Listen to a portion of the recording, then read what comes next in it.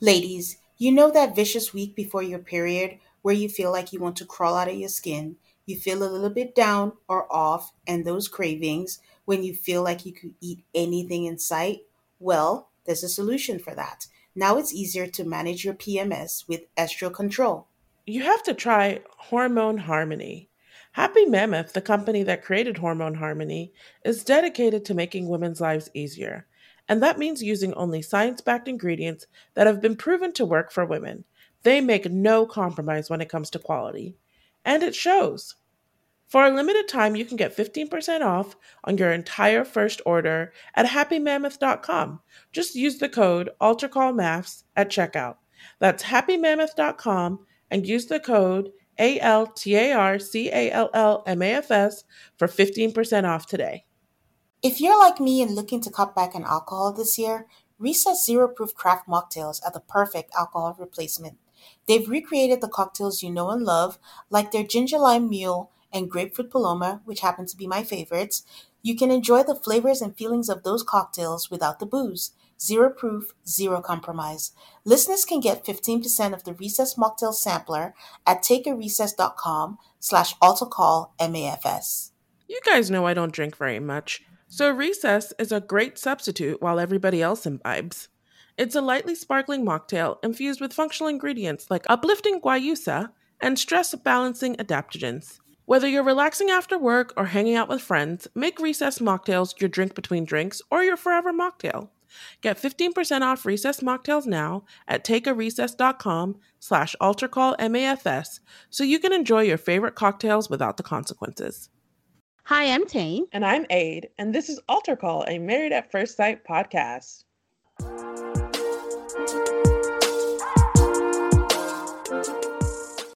Hi, Aid. Hi, Tane. Hi, people out there. Welcome to episode 4.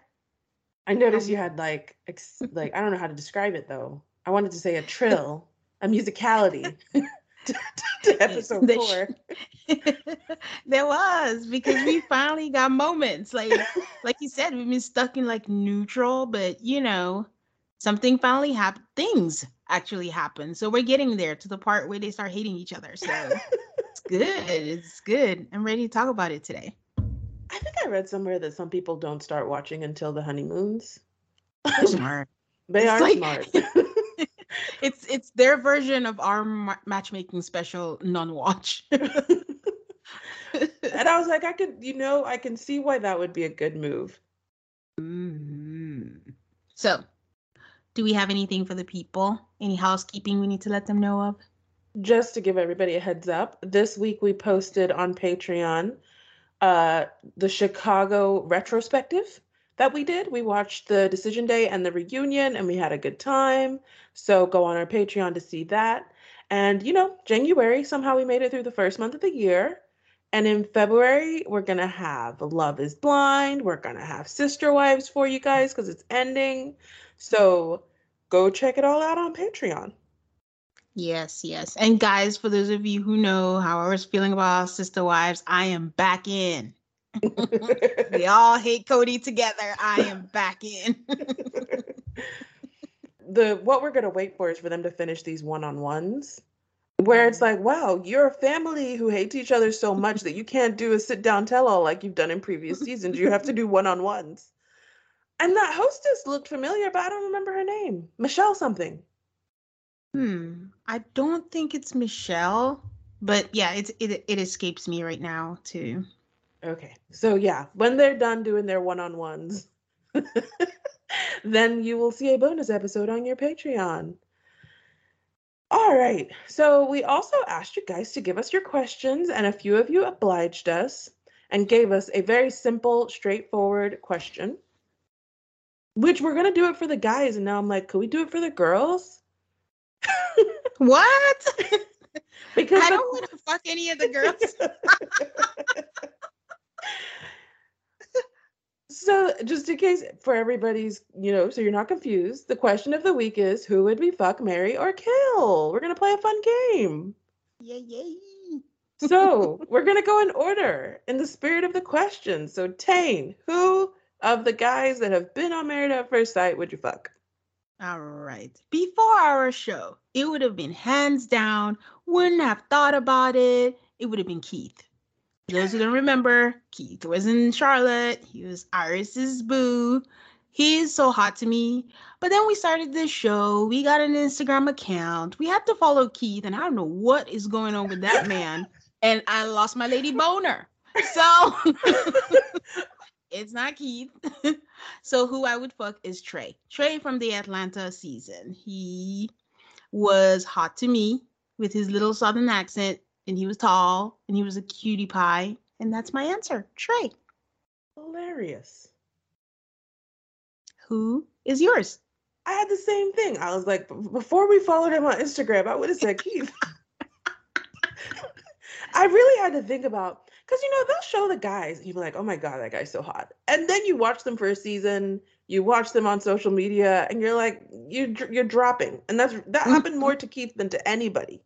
So my backups were Miles from New Orleans and yes. Derek from DC. Oh my God, two completely different. I'm surprised Greg is not on there. Tane. Yes. He will make an appearance later. Sorry. Oh, oops. Oops. My bad. Okay.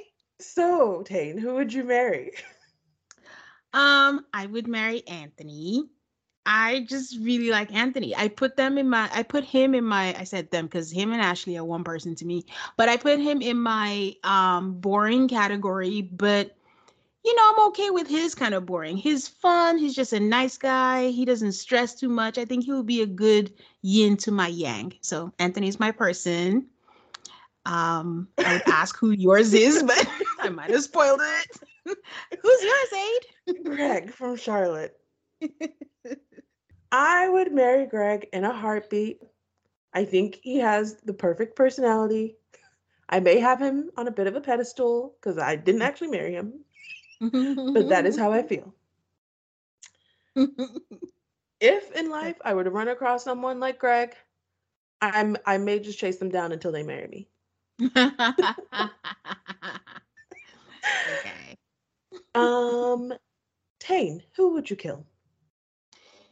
I don't like going for the obvious people. It's not going to be Chris, but I have to dig deep because we've had a lot of characters, but I will go with Luke from Philadelphia.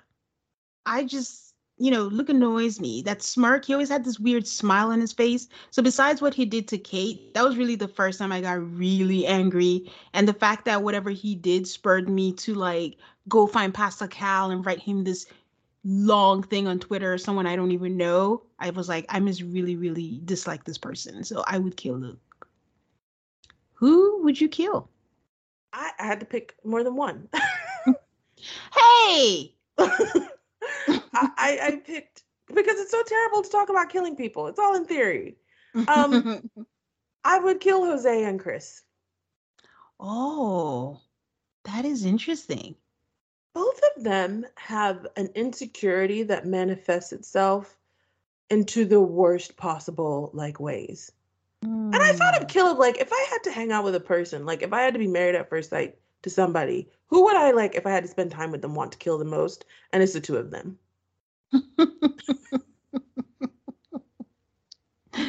Okay. I think Jose is a surprise here.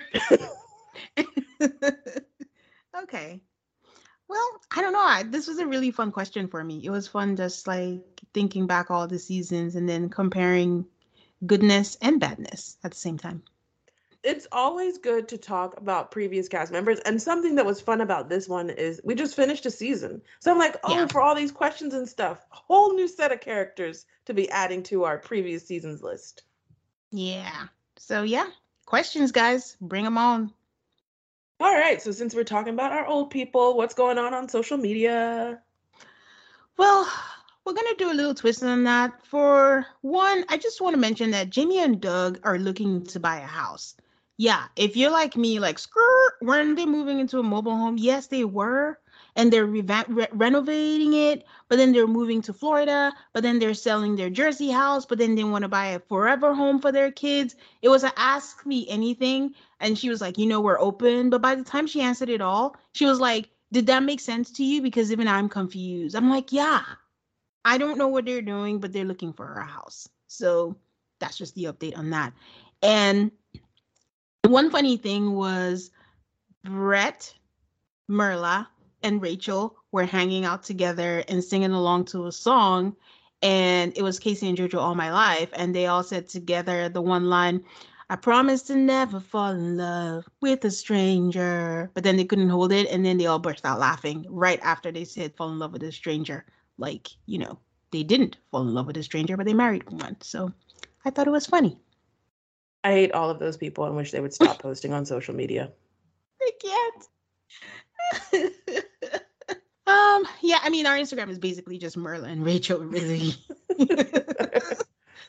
So, the other twist of social media is since our previous maths couples don't really have much, we figured that our social media would be about you guys today. We had a bunch of comments from last episode from a lot of things that we said, and just wanted to share some of the comments that you guys had.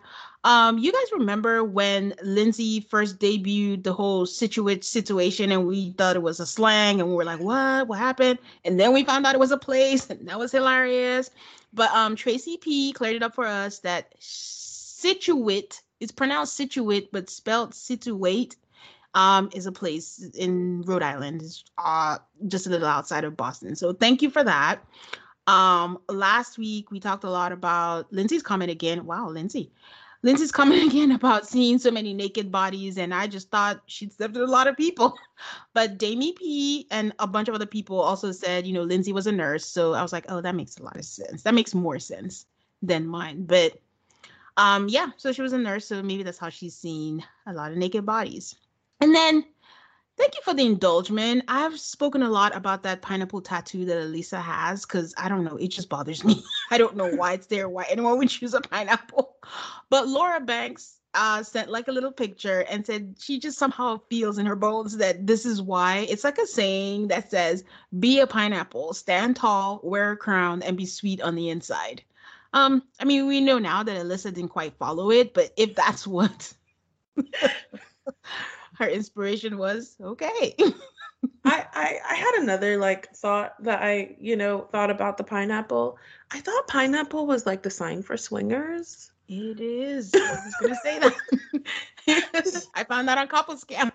But that doesn't really align with Alyssa either. No, it doesn't.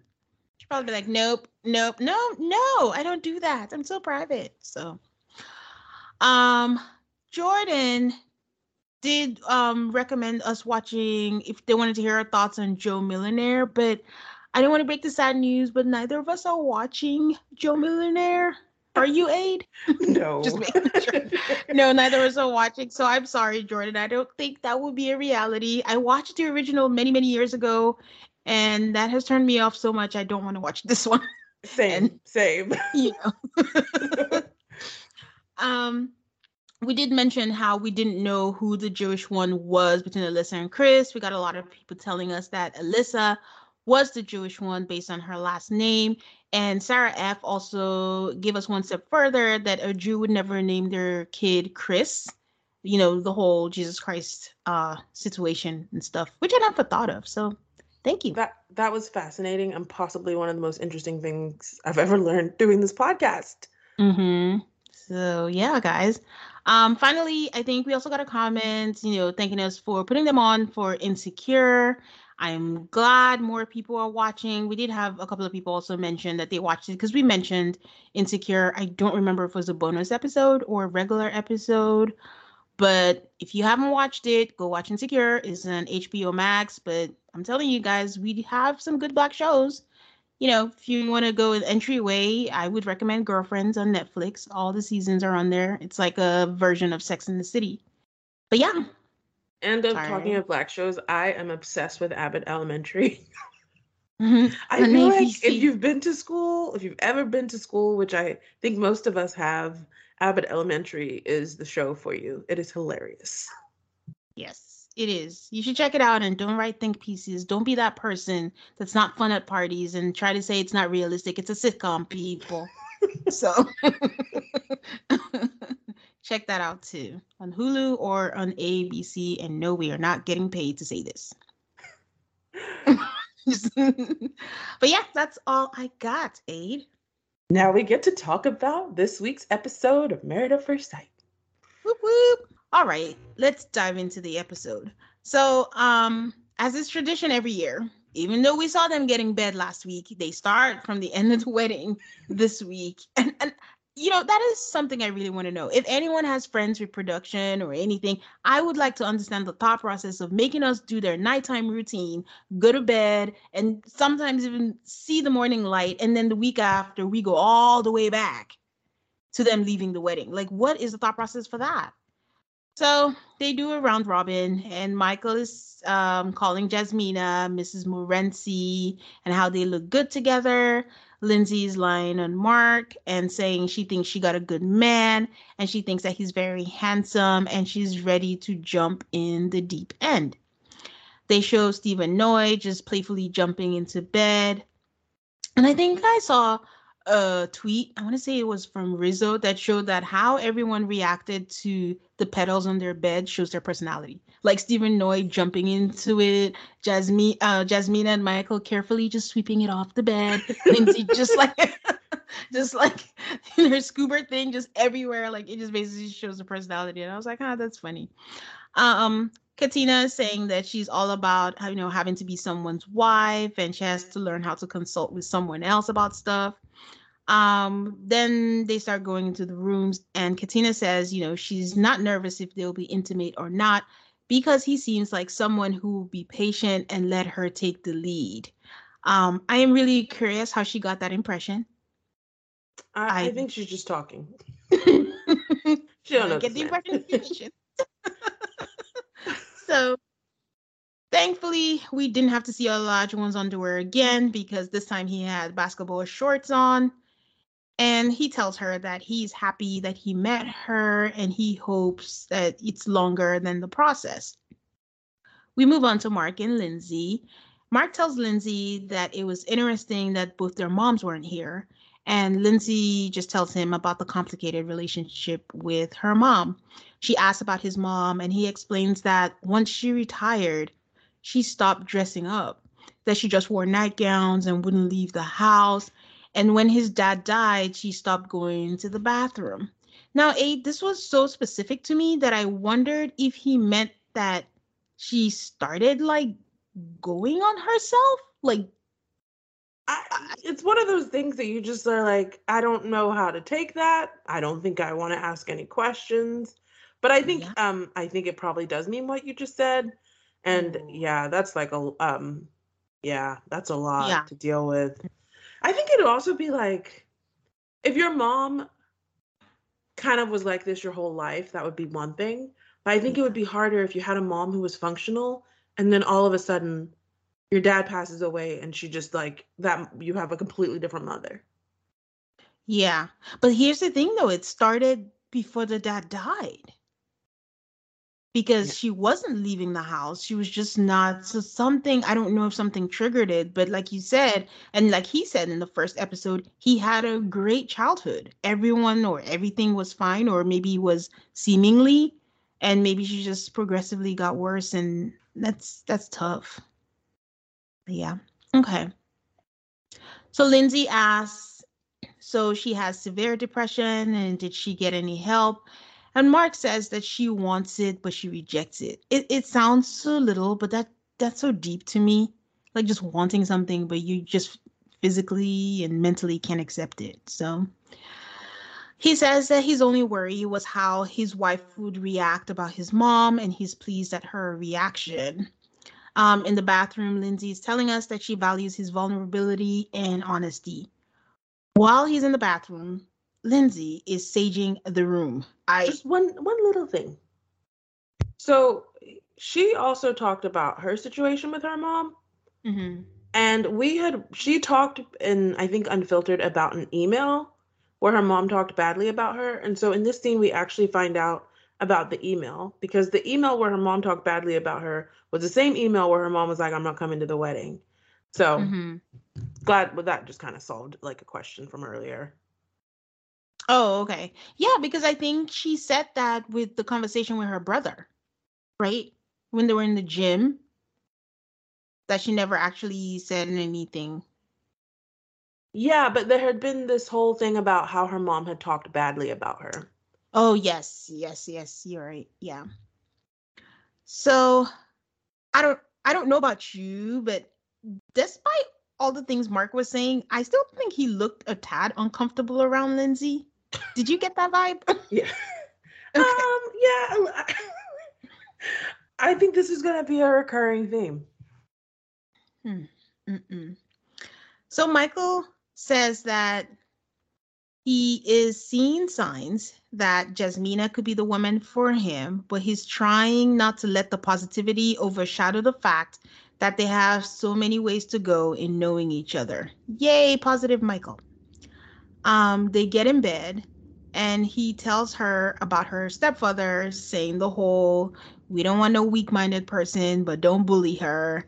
And Jasmina's laughing, saying that she's not bossy, but she just dated a guy who didn't want to argue with her. And Michael jumps in saying, you're not going to have a problem with that. So we see Steve and Noy, and Steve gets on one knee and proposes again, this time with the ring pop, and they have that cute moment. The cute moment. Well, the cute moment that Aid thinks is cute. Because the ring pop is cute, and Noy and Steve are cute. It's all cute. It's all cute. So Noy says that, she's hoping that Steve accepts her for who she is. This is her taking off her makeup since he hasn't seen her without makeup. My question was like, can't they hear the interviews? They're just like in a little hotel room. So every time they're talking and the guys are pretending not to hear, sitting on the bed waiting for them. But then I saw when she came out, it seemed like it was like a suite. Yeah, there was a bedroom and there was a bathroom and there was a living room.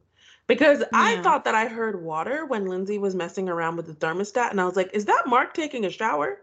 Is this the first person in the history of Married at First Sight who actually took a shower after the wedding? This man just keeps on going up in my estimation. I'm glad you thought it was a shower. I thought it was peeing, and I was like, "There's no way they would put that on there because it sounded like a stream, like a healthy pee stream." And I was like, "Oh, it's water." So Steve says there's no pressure for sex, but then they start kissing on the bed. And then we turn to Chris. Chris is still reeling from the news, that demon Alyssa has inflicted on him. Go And turn demon. Where's the I'm lie? that nah, nah. Unfortunately, they have to awkwardly do that wait outside and wait for the elevator. And I'm just like, this is this is terrible. Like just standing there waiting. He mentions to us again how he had a good day and he has no idea what happened. He asks her if she wants to talk off camera and she says, not tonight, that she feels uncomfortable and doesn't want to get into it till they sleep on it. I think what kills me about this whole situation is that he just met this person and he has absolutely no idea what she's accusing him of. Like, so much so that you say you're uncomfortable staying in a room with me, you're going to think it's the worst thing. Like, at least we know what it is, but we have to put ourselves in his shoes. He went through this whole emotional day, and then you're just like, no, I'm not comfortable. I don't want to stay in a room with you. What did you hear? Or what did I do? Or what did my friends do? Or what did, like, yeah. And while Yeah. you say we know, still at this point, I was still holding space for like maybe something happened. We Yeah. don't know what it is. I will Yeah. say that during this time, I was looking at Chris's pocket square and it was perfect. I'm just saying, it looked beautiful. Take your word for it. So so while Chris is pondering all of the things that he may have done, one of his options, he says, maybe my friend said something. And I'm like, ding, ding, ding, ding. So Chris says he wishes he was with someone who wanted to spend their wedding night with him. And then they switch over to Jasmina, and she tells us that they thought that they were gonna stay up talking all night, but then they fell asleep. This is the next morning. I don't know if you noticed, but while she was doing the interview, she was doing this crisscross thing that girls do. When you're not wearing a bra, you're trying to cover your nips. So she had this awkward. arms over boobs type situation. And I was like, I feel you, girl. So, so Michael and Jasmina are having breakfast. I thought their breakfast looked so basic and Like a some little weak, but muffins. then yeah. And then I remembered, oh, they're gonna have brunch, I guess, with the family. So maybe it should be light. But then Michael took a sip of his coffee, and I honestly thought I missed something because Jasmina just goes, "Oh my God, that's so nasty." And I'm like, what did he do? So I rewound the TV, and then he's like, "Oh, because I take my coffee black." And I'm like, "Oh, wow." Oh, I agree. That's so nasty. um, so he says that he likes that she's down to earth and easy to talk to. And then he asks her, do you even know my last name? And then he goes presumptuously, he's like, do you know your last name? I'm like, what if she doesn't want to change her last name? But she gets it right. And she says, Jasmina Morenci does have a nice ring to it. And it does, actually. I like his last name. I've It's never heard really it. pretty. It's really pretty. Mm-hmm. He's Haitian, so it's French, right? I think that's a good assumption. Yeah, that's all I know. It's French. It's their heritage. So then she says, how do you know I want your last name? What if I want you to take my last name? They laugh about it, but Michael is like, why you gotta make something that's not a big deal? And I'm like, you Mm-hmm. guys, I still have my eye on Michael. I don't care what y'all say. I'm still, I don't like the dude. I'm still looking at him from a side. Mark has pretty eyes. Just wanted to put that out there. He always looks bewildered, but he has pretty eyes. But it's like I don't recall him looking bewildered until he met Lindsay. No, I think he looked bewildered even in the beginning. He got more. He just got more bewildery when he met Lindsay. So they're having breakfast, and Lindsay asks, "Okay, so why did you decide to do this at 37?" I am so shocked that he did not mention that he went through this process before. I was totally expecting that, but he didn't. He just said he's always been ready for this. And Lindsay's like, oh, I've just been, dating loser after losers. Basically, I've been dating jabronis. And she doesn't know about the rest of the people and she wishes them well, but she feels like she got the prize, which I What thought was a is a really nice thing jabroni? to say. I don't know. You and Isn't you that? know, It's like an Italian. Well, that's my guess. An Italian thing for like a schmuck. I Oh, guess it's a foolish or contemptible person. Yeah, it's it Italian. has that kind of definition, and it's jabroni. It sounds like like two words mixed together, like a bro and a I don't know No, something. it's a slang. It's an Italian word. Oh, okay. That's why I was like, I'm it's an telling you. Italian word or whatever. Don't let anybody tell you that this show is not an education. I've learned two things already today. Yeah, I was trying to recall. I was like, my Jersey shorts are coming handy. Where have I heard this before? I watch too much stuff. Everything's just jumbled together. But yeah.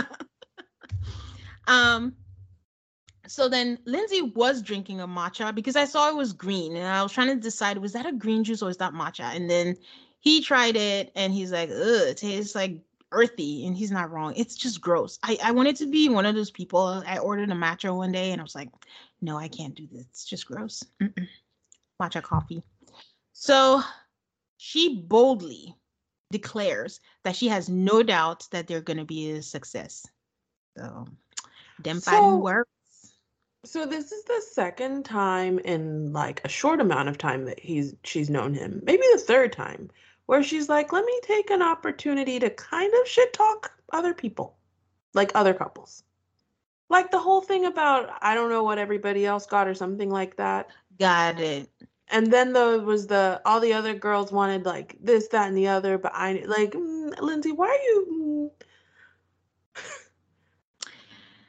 So I did not think this until the end of this show, but we're going to talk about it. I don't think Lindsay's here for the right reasons.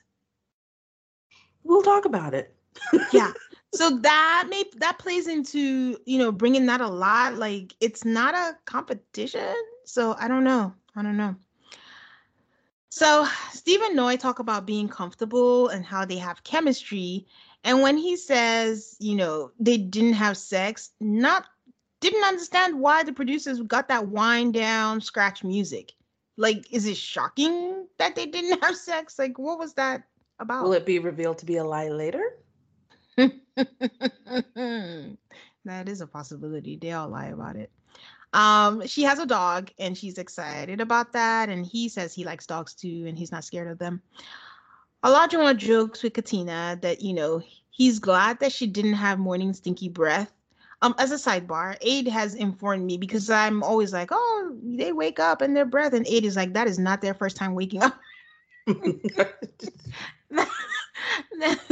They've gotten all ready before the cameras and stuff, but he's glad that he was worried that she would have stinky breath and it would have turned him off. And I'm like, okay, how realistic can we be? Apparently Olajuwon is not a cuddler. We're gonna hear a lot about that. I thought he was just a bad cuddler. It's like, how are you a bad cuddler? Maybe you don't know the right positions, but he just doesn't like to cuddle, I guess. So she asked him about what he meant about how he treated women, and he said, he used to cheat and doing stuff when he was in college, but he was young, but he wasn't really cheating because he didn't put any labels. And I'm like, all right, fuck boy. You Can just you do all the things. Oh, go ahead. can you remind me how old Olajuwon is? I do not remember, I actually. I just think for a person who should be a little bit further past this, there's a lot of references to college. The problem, okay, here's the question. Why do you think he should be a little bit further past this? He's just came out of rehab from being a playboy 2 years ago. But when he talks about his playboyness, he always says, "Well, when I was in college." When I was in college. And I'm like, I think Olajuwon is at least 27, maybe older. College should be far enough ago that there should be some space between when I was in college and now. He's 29. Yeah, there's too much college talk. Yeah. Well, I think he's trying to give himself an excuse. Like when he was in college, says when he was silly. But the fact is, he was a fuckboy up until 2 years ago, allegedly. Let me add Allegedly. that part. Let me add that part. So, so Katina says that, her friends would describe her as the fun one and the party girl, and she had a fuck buddy. And he actually takes it in stride and isn't like all weird about it. And he was like, he has a past and he can't judge her. Um, Alyssa comes in to talk with Chris. Alyssa says she doesn't feel good on what's transpired and she's disappointed. And Chris tells us that, she decided to come talk to him at like 2:30 a.m. First of all, you make this man's day a terrible day. Then you don't want him to sleep. At 2:30 a.m. is when you decide to talk without cameras. And And he then she offered told you him, without cameras at a decent hour, and you said, no, let's sleep on it. Demon Spawn, I don't said it. And told him that they didn't vibe, and he says he feels blindsided. So we see Alyssa come over to Chris, and he says he's worried that she's checked out completely. And she says she feels that he's not in it. And she says he feels that she's not in it for the right reasons. He's not wrong. He asks if she thinks that at the end of the day, they are not compatible. And honestly, how do you even conclude without even trying? This is the part that gets me all the time. They haven't interacted at all. Her list of reasons why they could not, like, I was like, but you do not know this man. At all. At all. And because if we're going by that, then he has a leg to stand on. All her friends and family, even her mom, was basically like, yeah, you have your work cut out for you. Anyways, so she says there are things that she thinks are important. And then the shady producers flashback to her saying that the physical and personality are important. And if she sees snaggle teeth and then they flash to his teeth, she will be saying, have fun, bye. And I guess that's what she's doing. She says they don't have things in common. How do you know? Their hobbies are completely different. I told you don't lead with disc golf. And the way they live life and the way they live life is different. How does he live his life? You do not know. So he asks again, have you decided that this is not going to work? I don't know what bullshit she says, but she says that she takes things in a slow pace and they can have a good experience no matter the outcome, which she said multiple times, the outcome part. She also said And the word experience a few times, and I was like, what do you think this is? a And I will free. be honest, at that time, I was like, this trifling heifer just wants her free vacation. Oh, but I have a question when we get there. If it was not Puerto Rico, would she still go? If it was Milwaukee, like the good old people, would she still have wanted to go? That is the question. Then he says that he can go as slow as she wants, and she spews more bullshit and cue the tears. Her face is annoying. I just, everything about her, just, I see her and my blood just starts boiling. I'm just so annoyed by her. But that was the end of like their, morning stuff, meeting up with each other. I do want to say, like, we've been getting a lot of ads for the Janet Jackson documentary, which I'm excited about. Someone did mention that they wanted us to cover that. It's under consideration. They got a lot of big stars for this documentary, like to come, like, give commentary on this. Like, I'm I'm so impressed. glad. Yeah. Did she produce it herself, though? I don't know. The only reason I ask is because, I mean, I'm going to watch this documentary at some point. But can the people be honest?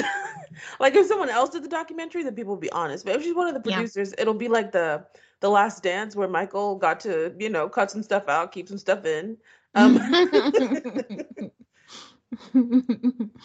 Yeah, I don't know. But then having big stars too, that's the other thing is are they going to be honest?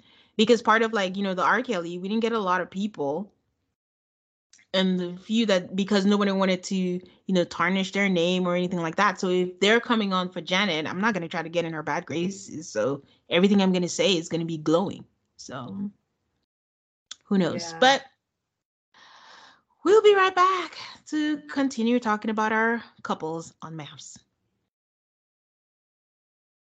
We come back to everybody going to their brunches.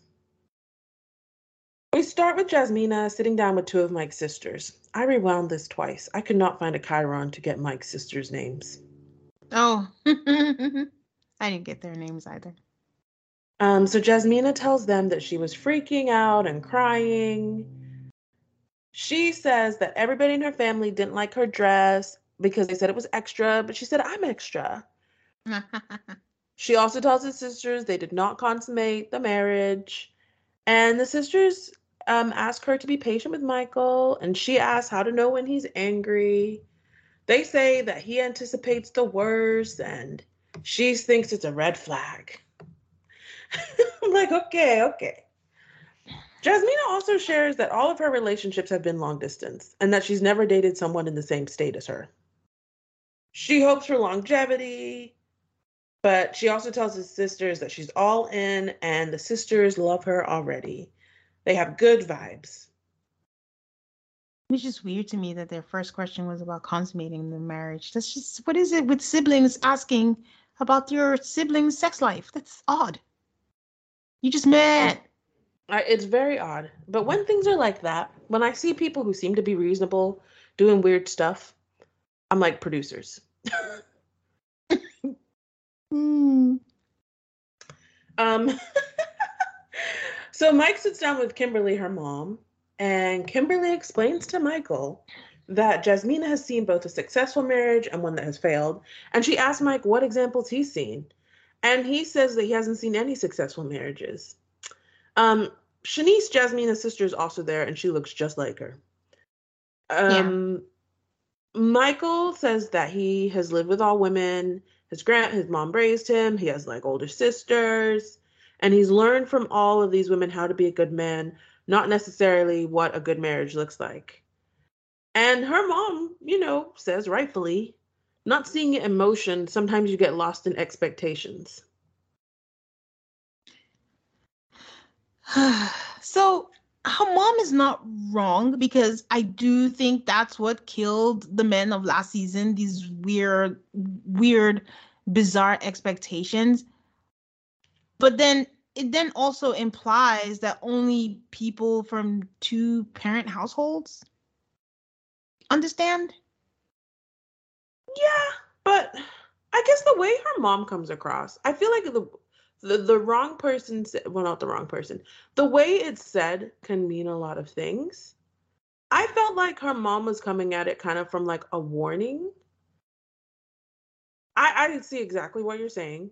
It is kind of a mean thing to say. And not just mean, but also like, wow, rude. Yeah. Because she wasn't exactly warm about it. Because again, yes, I see her point. Like you don't know. I remember during Jeffy's season, he said his it was only the black couples on TV. That was all he had. So I get it. You feel like you haven't, but there are people who have two-parent households, but then they have a warped sense of what it is. And a successful marriage means different things to different people. And because every marriage comes with its own struggles, if one couple hasn't faced something else, you don't know. So I think it was more her delivery. She was just like, I'm not gonna lie, that's a red flag. Like, it's concerning. I'm like, whoa, he just said he didn't have anyone around. It's He didn't have his very dad around. the issue with what she said is that's not something he can control. I Yeah. feel like there's a way she could have said it as a warning, because that's what I felt like it was. Like, you haven't seen it, so you might have some expectations. So you might need to temper your expectations. Yeah. But the way she said it was like accusatory a little bit, like, you've never seen it. And it's like, it's not his fault. Yeah. Absolutely.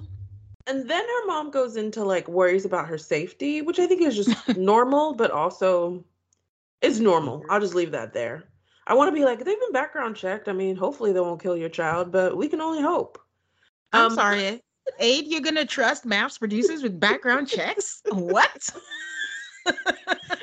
if he killed something last week, then their background check wouldn't have showed it. Oh, I feel kind of bad joking about it, but it's true. Michael acknowledges that in an interview that she's scared. He knows it's going to take time, but he wants to prove to her that he's like serious.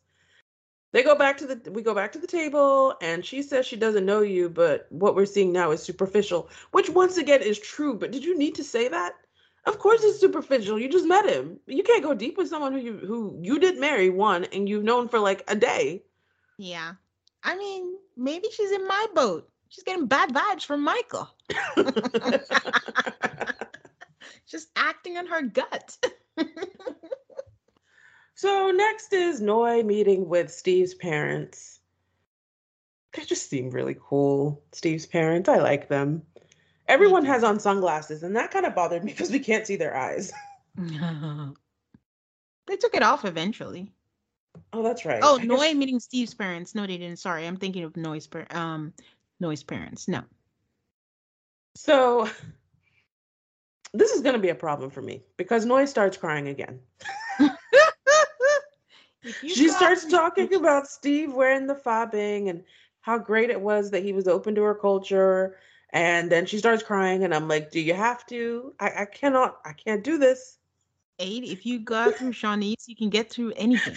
Is that not the truth? She says that Steve seems perfect, and they are very quick to say he feels the same way about you. And they said the look on his face when he saw you. His mom says, ask him anything, he'll tell you. His dad basically says straight out, he ain't got no job. His dad said he's a vagabond who wants to travel. And Noi said she's a bit concerned, but she's hoping he has a plan. And she's sure that he'll be on the same page as her. I was like, you might be sure, but I'm not sure.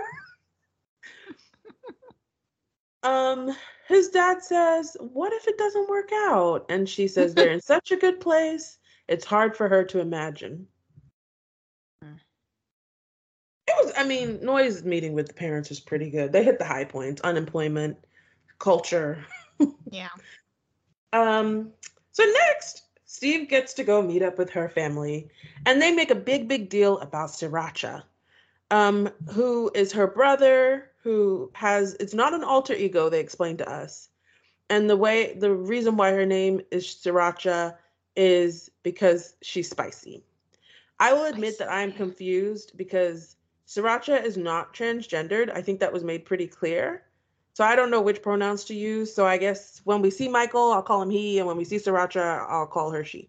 Oh, but no, you don't have to. I don't think you misgendered him, because I think he's just in drag. And when you're in drag, you're just in drag. Like, even if for those who watch Drag Race, when they're in drag, they call each other girl and she and my sister. But it's just, I guess, just a culture. But I think he identifies as male. Okay. Oh, shout out to one of our listeners sent us a picture of Sriracha also in drag. So thank you. I don't know why I say Sriracha in drag, because if I'm saying Sriracha, that means Michael in she's drag. drag. Yes. But yes, thank you for the picture. We saw it before we watched the episode. So yeah. So Sriracha, I guess, has been appointed like the person to like rake you over the coals, I guess. So Sriracha asks Steve when he was driving around in his van, did he find himself? This is a way old school reference, but whenever someone talks about finding yourself, you got to think back to Dawson's Creek, like season 2, 3-ish, I want to say, where Dawson gets drunk and Joey's something about Joey finding herself, and he's like looking under a table, like, did you find yourself? Do you remember this at all, Tane? Of course not. Of course not. For those of you who watch Dawson's Creek, please let me know. I did watch it. I just don't remember. It was a long time ago. Oh, my memory's good, except for when it's bad. We find out, which I thought was important, that Steve is not quite unemployed. He's doing freelance. Mm. I mean, freelance is some kind of money coming in. Listen, I don't want to get distracted by the fact that I think he's cute, but I've been in a rant. I remember New Orleans where I'm like, you kind of need a job with Bennett. I'm like, you need something stable if you decide that you want to have, be in a marriage. Like, a lot of women look for security. So why I don't know why he signed up for this if he has no plans. Because he makes a comment later on in the episode where I'm like, what? So, he needs a job, a full-time job. Let me put it that way. I mean, sometimes you can make more money doing freelance than you can with a full-time job. I think right. This is going to be a sticking point, but I'm like, come on, people. Like, we'll find out how he's paying his bills, but I still don't think this unemployment thing is that big of a deal. Okay. And I also think it makes no sense for him to try to find a job or get a job while they're filming, because that clearly takes up a lot of time.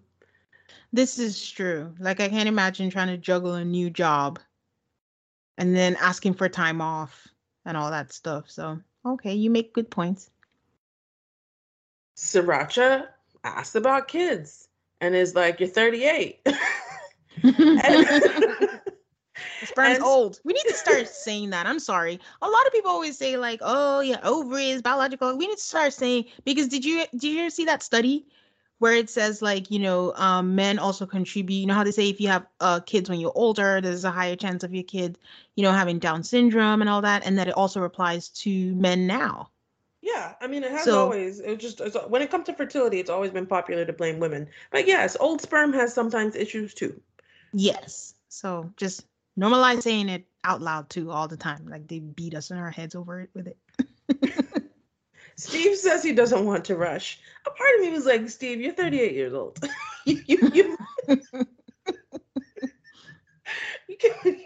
and Sriracha keeps going. She's like, what are your plans to be financially responsible for your future children? And he says different people have different expectations for what they want out of life. I'm like, Steve, I'm trying to be on your side. But as Tane says, when you have kids, like, there's a certain level of stability that you should at least aspire to. Mm-hmm. Her mom, her whole family, I quite enjoy, because her mom is like, if you want to have a baby, you have to have a job first. All she wants is, I want grandkids. So at the end of the day, it honestly looked like Steve's meeting with her parents and her brothers and sister was fine. It also seemed like Sriracha wanted a moment.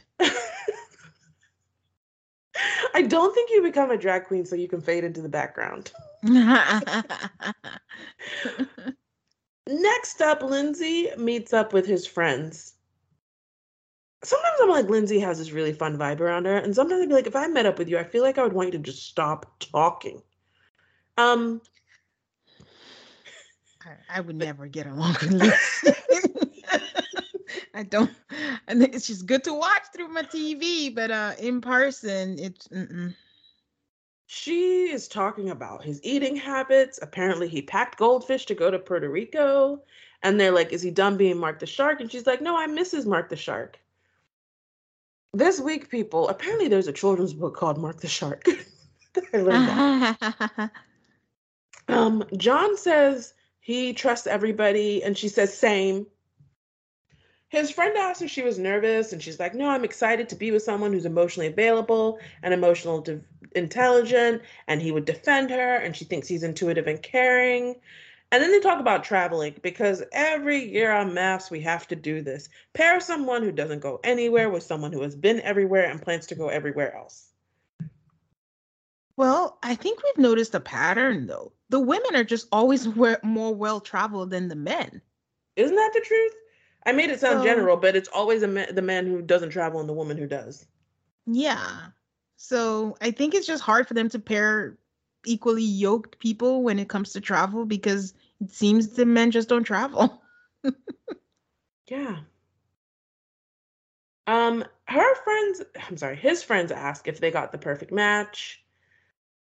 She basically says yes. She asks for any advice on the mom situation. And they're like really clear that he has no expectations for his mom to live with him or to take care of her. And she said she was a hospice nurse, so she's very familiar with delicate family issues. And it's nice enough. And then his friend hugs her and tells her she'll be part of the family. This is kind of like when she was talking about how Mark is like emotionally intelligent and emotionally available, and he's intuitive and he's caring. This is where I started to like get a little concerned. Oh, why? Lindsay is way over the top with her effusive praise for Mark. Mm-hmm. I'm still trying to figure out why. I think we'll figure it out towards the end of the episode, but it is a lot. Yeah. I mean, it could be a case of you date a lot of duds. You just kind of you date someone different from everyone else that you've dated. You're just over appreciative, and this time you're actually married to the person, or she could just be turning it on for the camera. Maybe. So she asked them if they're coming to the housewarming, and she says that they can take a cat when they leave because she's really concerned about this 5 cat situation. I don't know anything about pets, so I guess to me it's like if I don't understand like I understand having too many pets and like it becoming real gross and stuff. I don't know. I don't understand why 5 cats is such an issue. I don't even think I need to know anything. Cats just sounds like too much. Like, But what if if you're they hate me each other? and 1 cat is too much, I guess for me I'm like, but what's if my threshold is 0, I'm trying to understand why 5 is so bad. Aid, if I like kids, it doesn't mean I want 6 kids. Like, who has the time? Pets are expensive too. Like, it's not like you don't pay for all the stuff with the vets and all that stuff, and then they're everywhere in your house. And I mean, I don't know. I feel like I understand it. I guess cats live a long time too, so they can't even hope for them to like die off. Oh, Um, I'm not with you on that. um, all of his friends seem like super happy with Lindsay. His friends seem very nice. Mm-hmm. I always say these things with nothing to back them up besides 2 minutes on TV. That's all we need. You can read bad vibes through the TV. um, Mark meets with Cameron, one of her friends, her dad, and someone else without a Chiron. Her friends give him a Lindsay survival kit, and the first thing in there is a Lara bar. Mm-hmm. Then there is a no button. They said that she'll let you know when she's angry. Her dad is like, it's really disturbing that her dad is like, she needs someone to say no. She's a grown ass woman. What the hell are you talking about? Her dad Mm, says he needs to be a lion tamer. Oh no. Her dad said she needs to be a little bit tamer and she needs to watch her words. That was like, he's like, that's the advice I had for her. Wait, were you saying you don't understand why she needs someone to say no to her? It is a bit disturbing that a grown woman needs someone to say no to her. Okay. Like she needs a disciplinarian. Like she needs a father. Okay, I can see that. The way I took it was just more like when you get, she gets so excited. She's always on 1050. And it's like, let's go do this. Let's go invest money in this because it's going to get it. It's kind of like, no, you don't have to. Take a deep breath. Let's think it out. Let's go get this car. Life is short. Let's blah, blah, blah. Okay, like a father. I see your point. I see your point. Mark just looks at them in shock, I feel like. Maybe he does look bewildered all the time. Bewildered all the time. His eyes were popping on 100. All right, now for poor Chris. It's so interesting. We've had Chris as a villain. Now we have Chris as sort of literally the opposite end. So Chris goes to brunch with Alyssa's mom and her friend Taylor. Mm-hmm. And Taylor asked how the night was. And he said it was long and interesting. She has concerns. She doesn't think we're compatible. And she said she just wants to be friends. The audacity.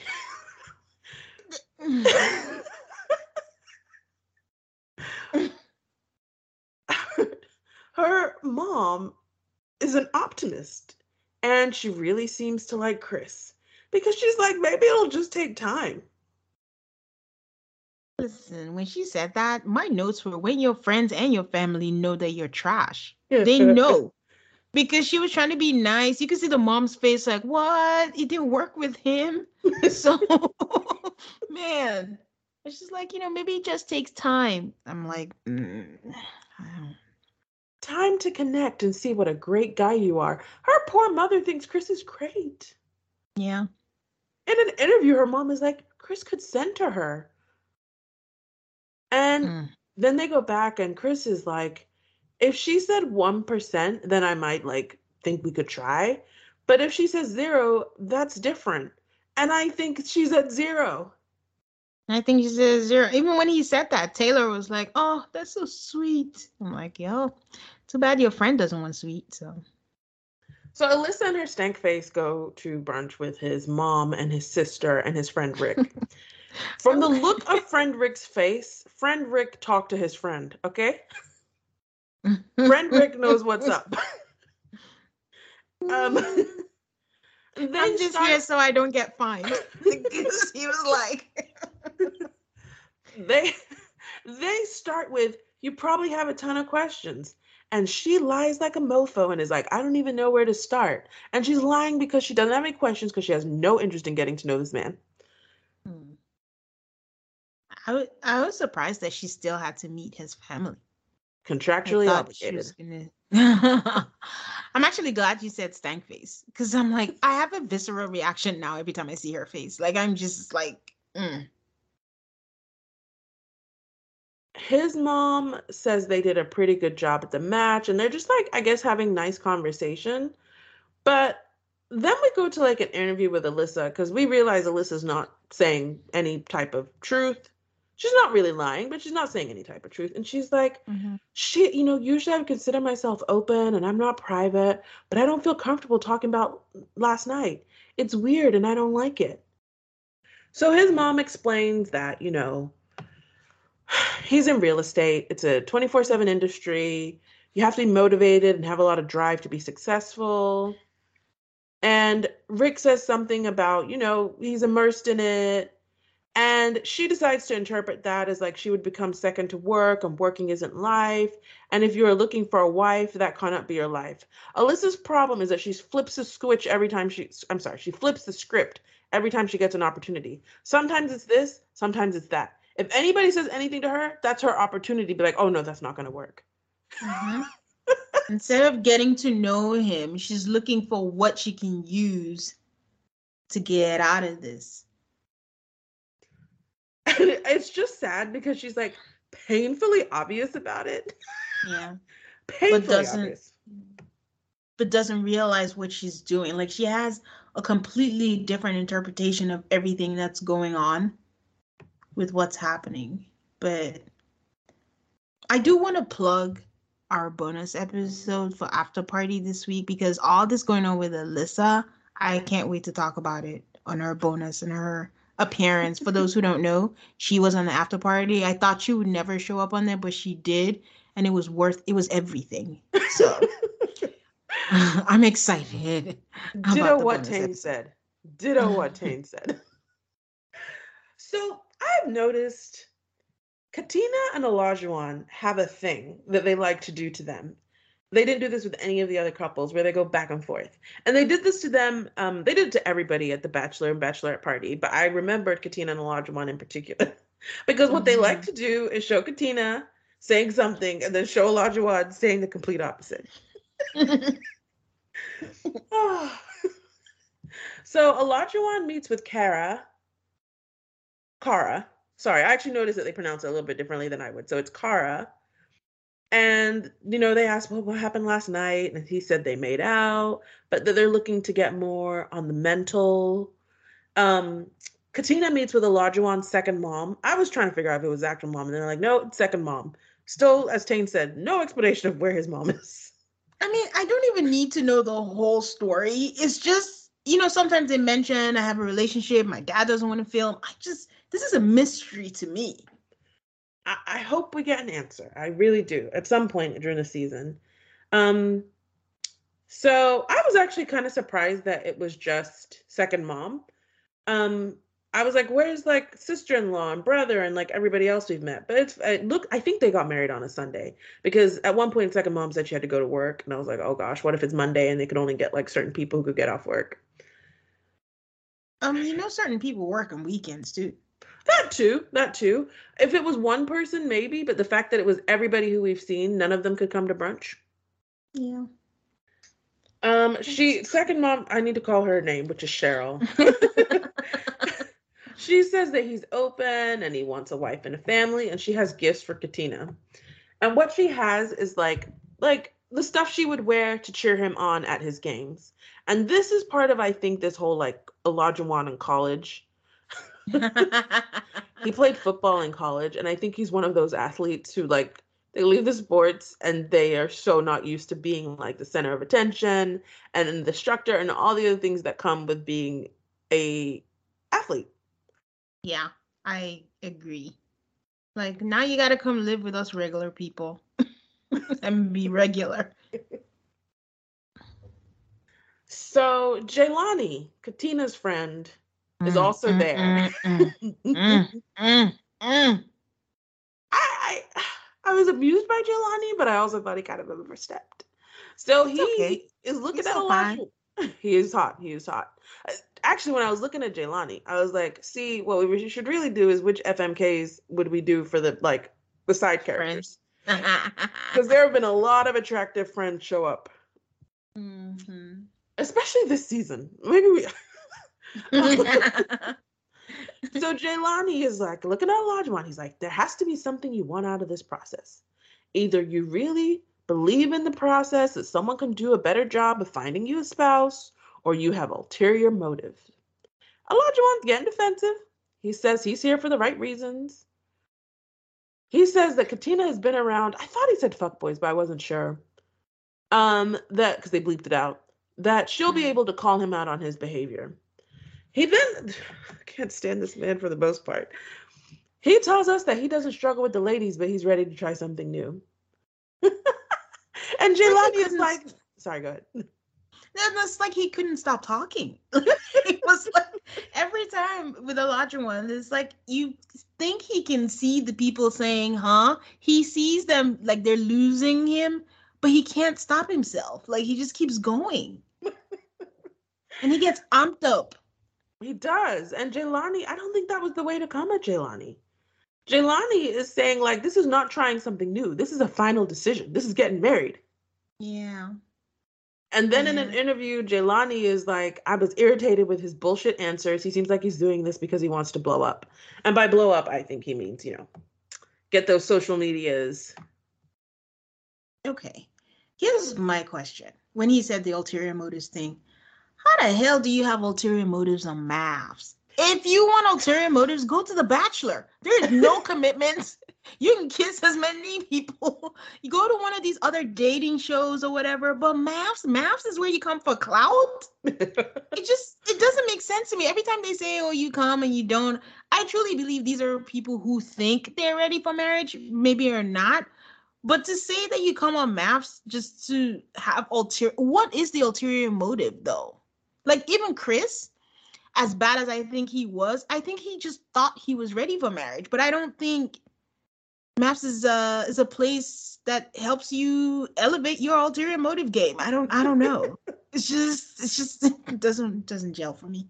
I guess for the people, like the ecosystem of people who are just dying to be on a reality TV show to get the 20,000 followers,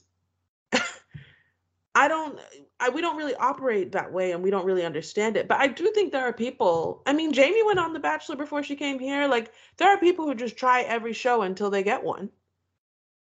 But Jamie, I think she really wanted to get married. For real, for real.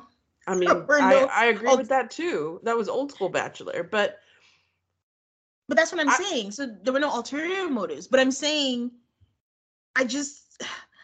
there's so many reality dating shows now that if you have ulterior motives, why not even go to the ones where you can actually have sex, you can date other people, you can do whatever you want? Why would you choose maths is what I'm saying. That's why, because your application wasn't accepted to those quick enough. Who picked you first? I mean, that happened to Taylor, but I guess. So that was the end of People Meeting Families. As per usual, it was fun to watch, but there wasn't a lot there. All right. So we move on to, hold on a second. Them being told where they're going for, sorry, let me say that again. We move on to them being told where they're going for their honeymoon. So Michael tells us in a selfie cam. Do you call it a selfie cam or a couple cam? I like selfie cam personally. Okay. Michael tells us in a selfie cam that he still needs to win over her people. Jasmine is with him. This is the part where they all get together and just recount their whole experience with their friends and family. That he still needs to win over her people, that they are not 100% sold. And Jasmine is like, I just met his sisters and they are 100% sold. So that was funny. Mark tells Lindsay about the visit and how it was nice. I do think Mark and Lindsay had good visits with each other's friends and family.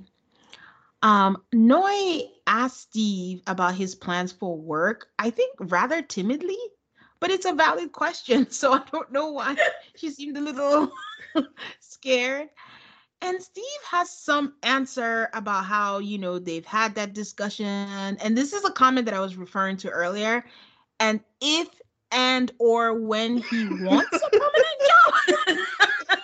I'm like, first of all, qualifiers, dude. If and or what? So that's where I'm like, so what is your plan? Like, I totally understand the stress of work. Sometimes you just need a breather, especially in this climate. But yeah, I don't know about this freelance thing. Unless it pays really handsomely, I don't know. But so, no, one of my best friends just quit her, well, maybe like a year ago, she quit her job to go back to freelancing. And she's like, I make more money and I enjoy my life more.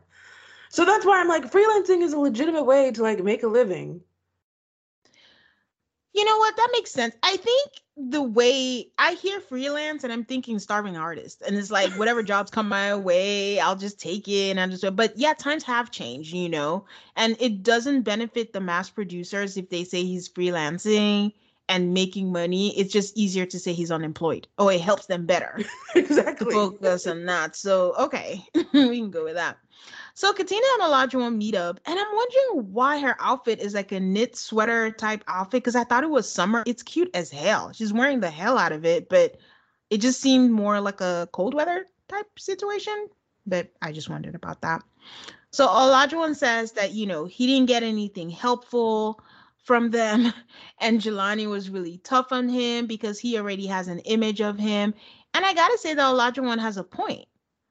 Um, Katina says that Jelani is her protector. Yeah. And she trusts him because he's a good judge of character. Olajuwon stands his ground and is like, I don't try to convince grown men. If they don't rock with me, they don't rock with me. That should be on a placard somewhere because you really shouldn't try to convince people to like you. And that's God, that's the honest truth.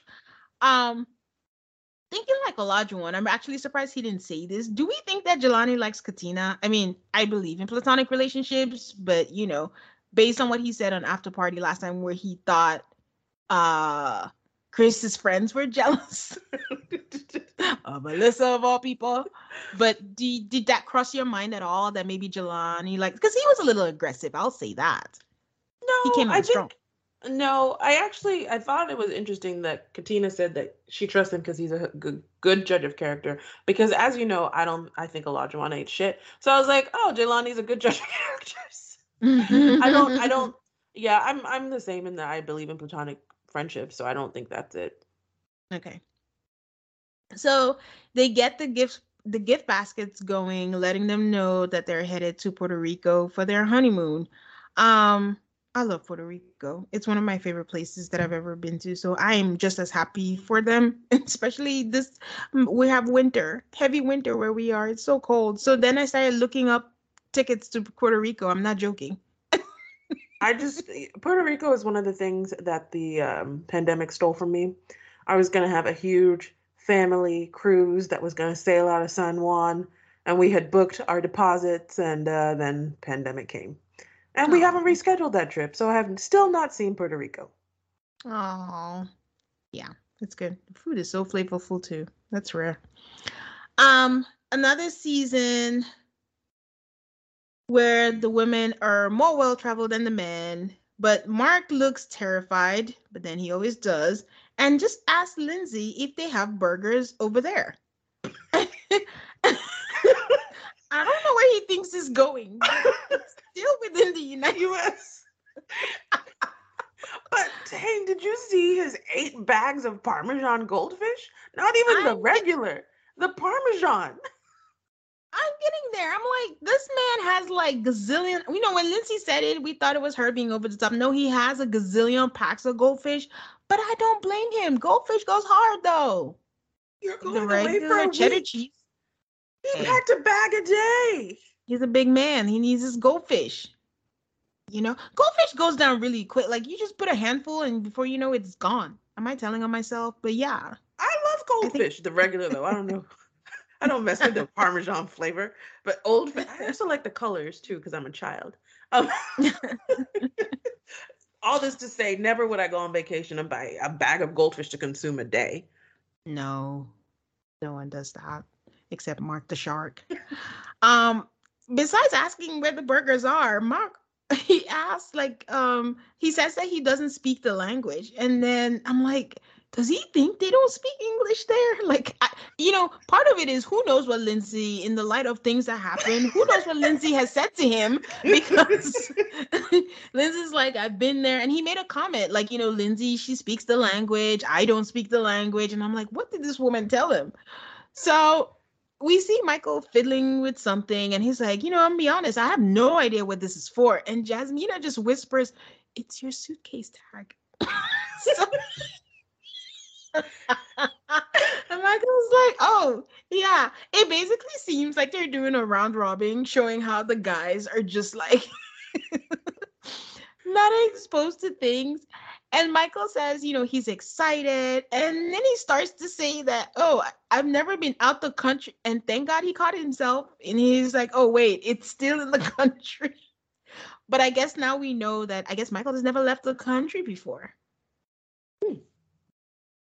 So they're going through the basket, and Noi thinks that everything is cute. For everything she brings out, she's like, cute.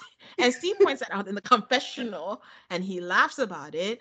And I cross my fingers. I'm like, oh my God, hopefully this is not a secret Johnny, because he's going to use this against you later and say you are childlike and think everything is cute. So What I she start. appreciate about maths is that if Steve is going to do anything like that, it'll be new and original because these people always think of new and original ways to hurt each other. This is true. I mean, that was a first. You're too giddy. Wow.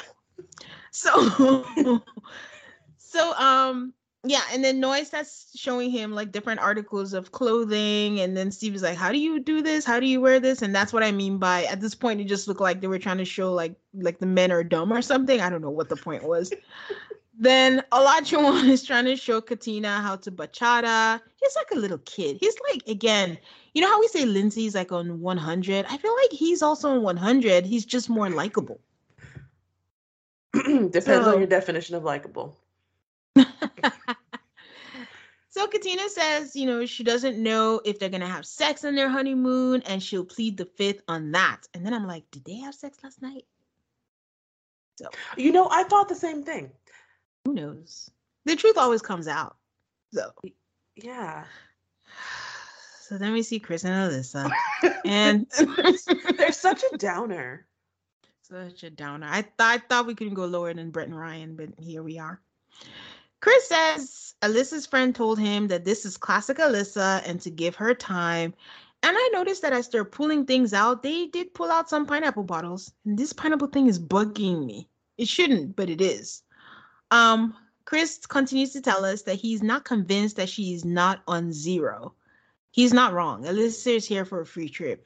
That's the only thing I can think of. After the honeymoon, I would be very surprised if she still stays. But that's just me.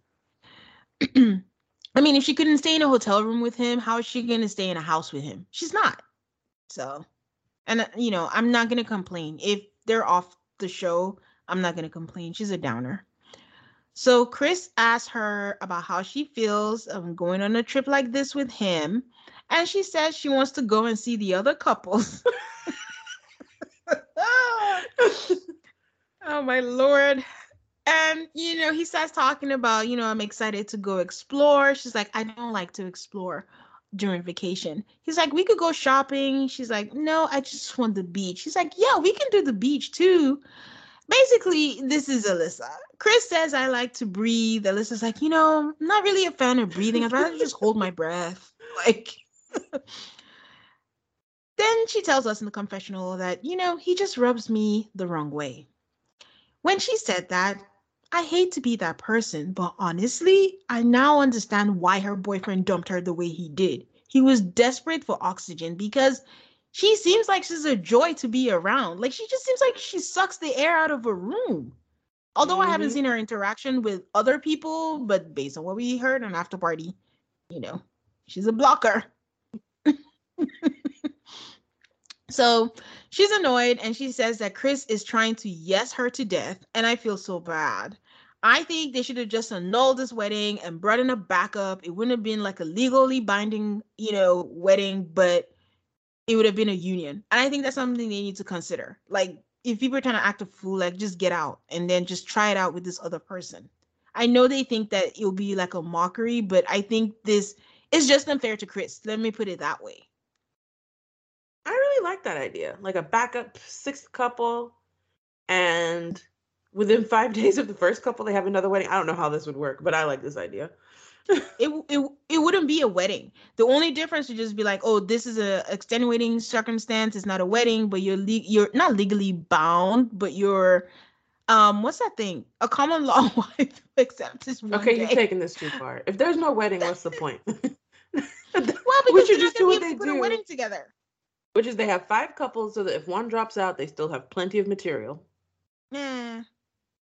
Oh, God. 5. That'll be a lot. So all the couples meet up to go to the airport, but they didn't show much interaction, just waiting, for the bus to take them there. We get a whole bunch of selfie cams in the plane, but it wasn't clear if they were all on the same flight at that time. But later on, we find out that, they were on the same flight. At this time, did you think they were on the same flight? I wasn't sure. But they all went to the airport together, so we probably should have assumed that they were on the same flight. I did notice that half of them didn't have their masks on when they were doing these selfie videos, and I'm like, I don't see you eating or drinking. Put your mask back on. Well, that comes up later too. I know. That was an issue. Well, the reason I ask is like, we've had other seasons where we've wondered, did they come in at the same time? It seems like they were separate because, like, for Vegas, they all went in together, but it seems like they came in at different times. And then Hmm. last year, Merlin and Gil came like nighttime. So I don't know. So while Chris is doing a selfie cam in the airport, just saying we arrived, Alyssa just walks right by him.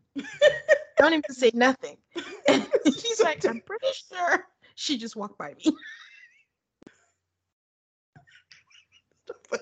Oh boy. Then all of a sudden we see a producer. Once you see a producer, you know something good is coming this way. And he's like, oh, it looks like Lindsay and Mark are not coming on the bus. And then next thing we see is Mark telling us that Mr. and Mrs. MTS are having the VIP treatment with a bus of their own. Then the producer tells the group that, they're not joining, that they think Lindsay's upset. And Katina's like, good, that's fine. She should be upset. I'm like, oh, Lord, it's getting good already. And then then we see Olajuwon tell us how Lindsay is trying to tell people what to speak, and they can speak English or Spanish if they want. They're all adults, and we don't play that. I appreciate the setup of this because at this point we're like, what happened? But they're giving us bits and pieces, but the joy that the wedding is over, the honeymoon hasn't started, but shit is already going down. I'm like, this is why we watch Mavs. I'm so embarrassed because we always say we don't want the drama. But we do. We do. But we do. So Olajuwon tells us how Lindsay came up to him and Katina and asked, Olajuwon if he speaks Spanish. And he says, like, he knows a little, but not fluent. And when he gets there, he's going to speak English because that's what he's comfortable with. And then she proceeds to tell him that, he's in the native land. And he's like, worry about your husband, boo. And that is parts the phrase native land. Spanish is from Spain. Y'all, I'm sorry, but this is from Spain. This Lindsay being peak white woman. Like, don't overcompensate. This is not where we need your allyship. Like, every time they say this, again, I think these people think they're in Mexico because I don't understand. But this is where you really gotta get. If you're gonna start doing this woke shit, you better get your terminology right. You cannot be saying native land, language, or whatever. So Katina adds that while she was walking away, she said, I want to fight him. In the confessional, Katina is just really feeling everything I'm feeling. She's like, Liz is not even Spanish. Okay, I found that music because I was like, do you mean Hispanic? I know. You mean Spanish? Hispanic, Latina, but we get the idea. She's heated. She's like, I don't care if you've lived here for a year, for however long or whatever, you are not. So Mark tells us, we're back to their bus, and Mark is like, we had a situation, but nothing's gonna spoil our honeymoon. Lindsay already looks like she's been crying. And Jasmina is like, I'm wondering how we just met and there's already drama. Like, Jasmina's not about that life. She just likes to protect her peace, her light. And Katina adds to the producer, keep Lindsay away from me and I'm dead serious. Dun, dun, dun. Went to commercial. I just about died because I was like, this white girl told these Black people that they were speaking the wrong colonizer language. Girl. Wrong. I know you don't watch Project Runway, but we had a situation like that on Runway where the guy asked for like a Black model because he was doing something in Haitian, and the white girl there just kept going and going, like, it's not fair. I'm sorry on behalf of my people. And we're like, what? How did we even get here? And he's like, stop. And then the Asian guy came to ask her for her Asian model, and she lost it. And she just said, it's not fair. You can't do this to me. And then they went off on her. I was like, this is why don't be a fake ally. Like, don't try to do more than the people that you're fighting for. Like, just read the room. Anyways, We'll be right back, guys. and we are back. The situation is mostly over, but it's not really. So Katina says again that Lindsay said on the plane they had an exchange of word. Katina says she doesn't know about Lindsay. And I just want to remind the people, um, we already know that something happened at the bachelorette party because we watched we watched After Party and they discussed Mhm, it and Alyssa had blocked her. Now it was Alyssa, so he kind of looked sideways. But mhm, Katina and Jasmina also kind of made points that made it seem like maybe not everybody gets along with Lindsay.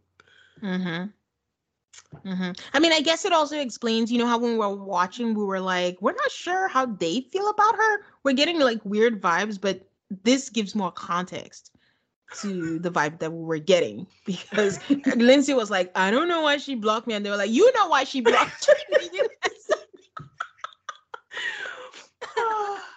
So then we get a selfie cam, and Lindsay says she just checked into the honeymoon suite and she needed a second to regroup. One of the husbands got aggressive with her, puffing his Mm-mm. chest out and raising his voice, and brought her to a place where she didn't feel comfortable, and it shot her down to her core. I was so mad listening to this. Sometimes when you hear two sides of an argument, because we kind of heard Olajuwon's side and Katina's side, Katina and Olajuwon were very clear, like, this is what she said that made us upset. But Lindsay, instead of talking about what was said, she decides to go about how it made her feel.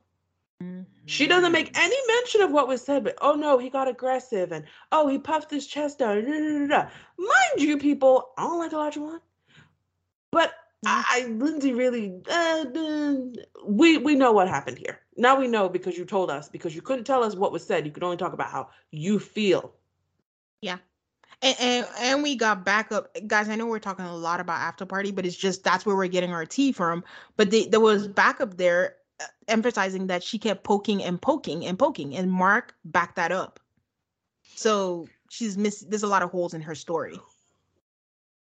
Now she takes another opportunity to do her effusive praise of Mark, who she has known for maybe 2 days at this point. She says that she has the best husband in the world. He's so supportive and nurturing. He'll talk to people.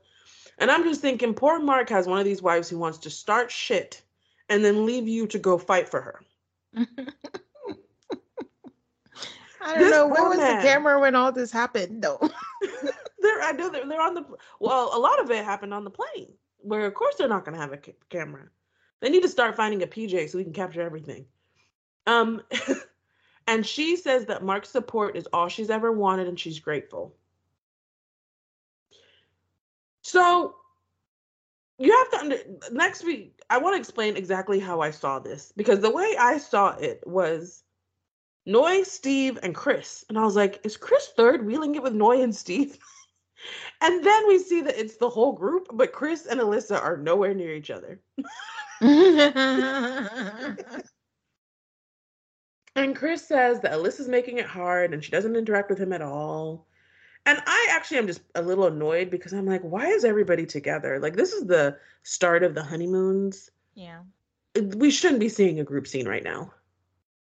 Do you think maybe the fight is would they just put them together to see how it's going to play out? Maybe. It was a bad idea, though. Um, and the next part is why I say it's a bad idea. So we see Noi and Chris like kissing all cutely by because they're by the water. And Chris says that he's sure the other couples notice, but no one's asking what's going on. They know they're not like us. Michael says Chris is in an interview. Chris is great, but he hasn't seen him with his wife. Mark and Lindsay are not present for this gathering. I should point that out. So they Mhm. all sit around, and Katina says they're missing alcohol, and then someone comes straight out with like 10 pina coladas. Looks so good though. It did. I don't even drink, and I could use a pina colada. Jasmina and Lindsay. Jasmina says Lindsay and Mark aren't joining them for drinks because things are heated, and Olajuwon says we had a disagreement. And then Olajuwon does what I like to call mayor shit. It's like what Gil used to do. They play like host. He's like, we're not going to mess up our good time with that. Poor Mark comes out there, apologizes to Olajuwon, says that we're all learning about each other. Everyone has a past. And he says he told Lindsay, you're always at 10 and everyone has buttons. Can I just say, though, that the way the apology came out, I thought was sweet, because before he even opened his mouth, Olajuwon just got up and gave him a hug and was like, it's all good, it's all good. And then Mark went into his speech. Again, not like huge fans of Olajuwon here, but I still think that it was just a mature thing. Like, I appreciated it. It wasn't something that dragged out, for a long time. Just the nonverbal communication as soon as he walked in with the group. It was nice. It was, you're right. I will give Olajuwon that. They all cheers to forgiveness. And Olajuwon says we all need to move on, and he wants everyone to move on. And Mike asks if an apology would change the dynamic, and Olajuwon, like Tane says, very classily, says he doesn't need an apology. Katina says she's patient, and if you see me mad, then you must have really set me off. And that she can't be in a space with Lindsay for a long period of time. Her personality is too much for me. And Mark says he hopes things to change. He's in an interview and the water is really loud, so he has to yell to be heard. Finally, the couple separate from each other and go on their dang honeymoon. Noi and Steve pop champagne. They have fun with it. They look out. Noi on the water. Noi is scared to go to the edge because they're very, very high up. We find out that Noi doesn't like heights. She makes a joke to Steve about him being used to looking down because he's really tall. And she said she was glad she was matched with him. And he talks about all these adventurous things he wants to do. And Noi says she can't die on her honeymoon.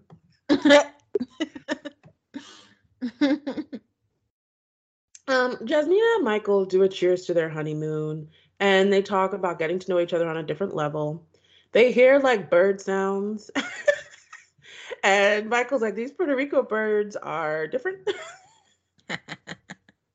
They rehash the Olajuwon and Lindsay thing. And Michael says, because they all just met, there's going to be conflict. And Jasmina disagrees and says there doesn't have to be conflict. Jasmina says if people know boundaries, then it doesn't have to be like that. And Michael makes the point that you have to learn each other's boundaries, and until you know them, there might be conflict. And she says, agree to disagree. And then they do a little voiceover thing, and they say, she says she's thinking about his family warned him that he's a person who thinks the worst. So, so now they're having a conflict. I think Michael was right. I just didn't want to agree with him because he tends to lead with the negative. But now I'm wondering, is Jasmina one of those people who just sticks their head in the clouds? No, I thought their argument was so funny because they were both right. But okay. I also don't think they were. I have a couple theories about what the actual argument was about. Oh, okay. Jasmina has met Lindsay before, and she knows that she's a problem. So when you meet someone and you're like, I don't know about them. Mm-hmm. And then they come into this situation where Michael meets her, and instead of kind of backing up her prior knowledge, when your significant other or someone meets someone who you already talk shit about, and they're like, oh, they're fine. It pisses you off so much. I think that was my one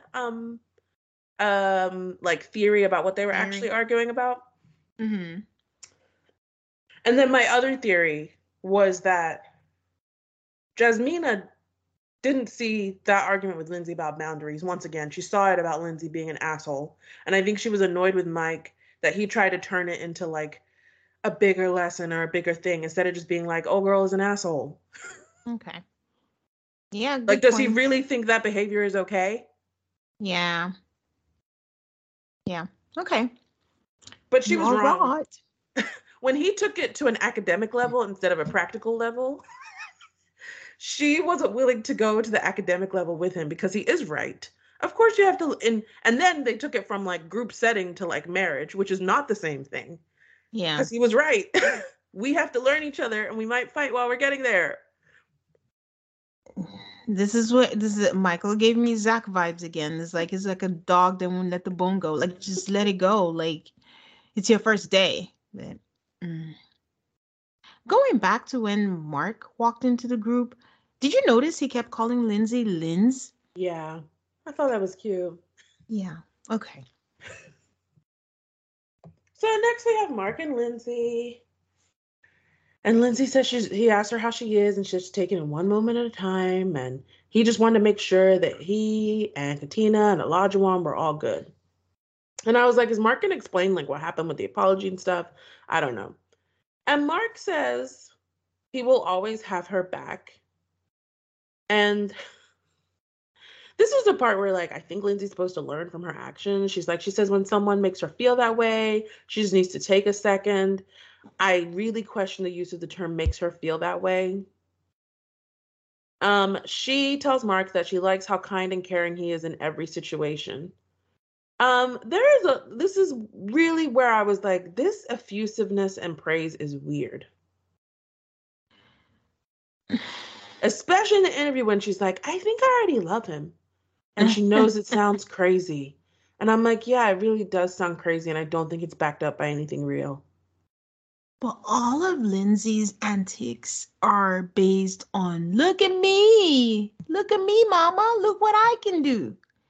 And someone is finally giving her, not finally, I hesitate to say is forced to give her their sole attention because you're married and that's the only person you can focus on and give all your devotion for.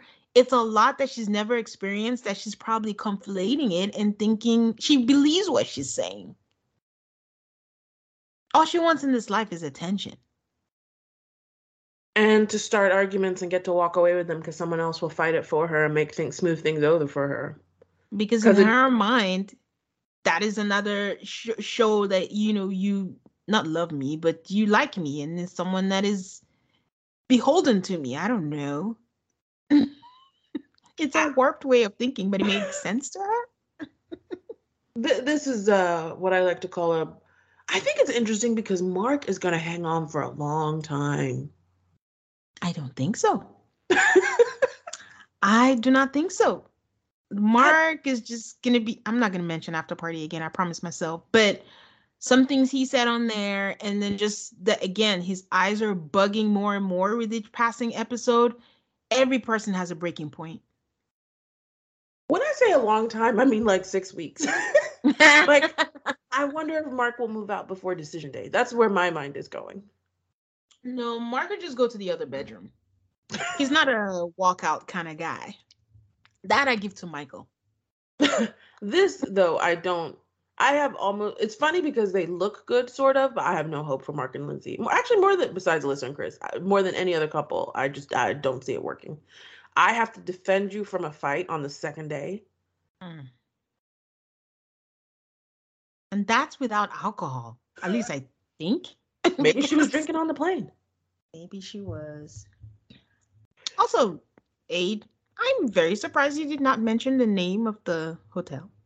Oh, I didn't catch it. My dear. I'm going to butcher this, but it is Caribe Hilton. Oh, okay. It looks nice. Yeah, I looked it up. I told you I'm not playing, and now I'm thinking I have Puerto Rico in the brain now. Maybe one day I'll see Puerto Rico. Looks beautiful. So next up we have Alyssa and Chris. Our entertainment. Chris tells us that it feels awkward. He's not sure if he should be trying or not trying. And I think Chris is seeing things very clearly. So they're in the hotel together, and Chris says it's gorgeous here, but do you want to stay in it? And she says she doesn't feel comfortable staying in the same room with someone she doesn't know well.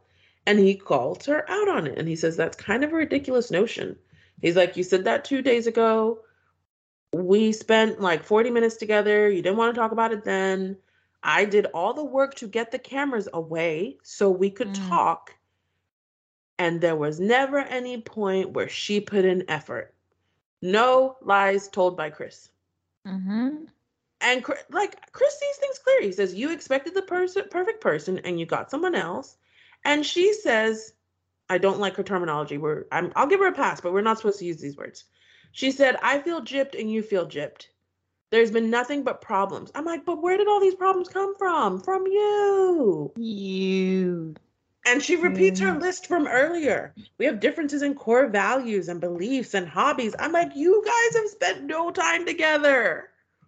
That's the place where Chris should have said, "What are my core values? Since you seem to know it, what? How did you find out? What are they?" Okay. So he says, all these things keep happening and you think you gave it a chance?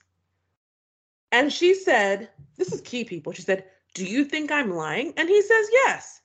There was never a point in the process where you put in any effort. And she storms away. I'm not going to stand here while you say that. So she goes inside because she's leaving. That is her thing. She just leaves. And she says, he called me a liar. Bitch, you asked him, do you think I'm lying? And he answered in the affirmative. He didn't call you a liar. I just, this girl is crazy. The fact that she was sitting on the chair and then she covered her face with a hat. What an idiot. I don't know what she thought she signed up for. And this one says, this is where I'm like, you were not well. Because she's like, I'm a nice person. Be nice to me. Why would you call me a liar? And she says, every single time that I say that I'm over this one thing, this is the point where she really loses us. We're like, what are you talking about? Or this one thing that I saw, or this one thing that I found out, or this one thing that I heard, something else happens.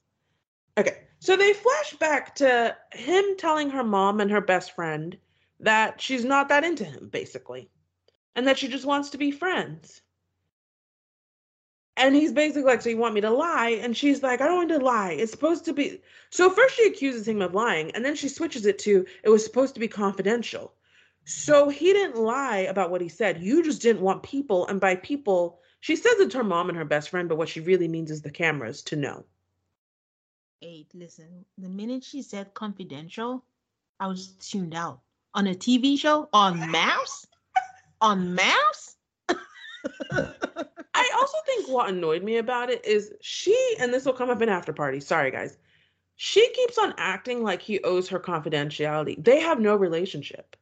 You can't ask someone to keep secrets for you who you don't know them and you've not taken the time to get to know them, and he doesn't owe you shit.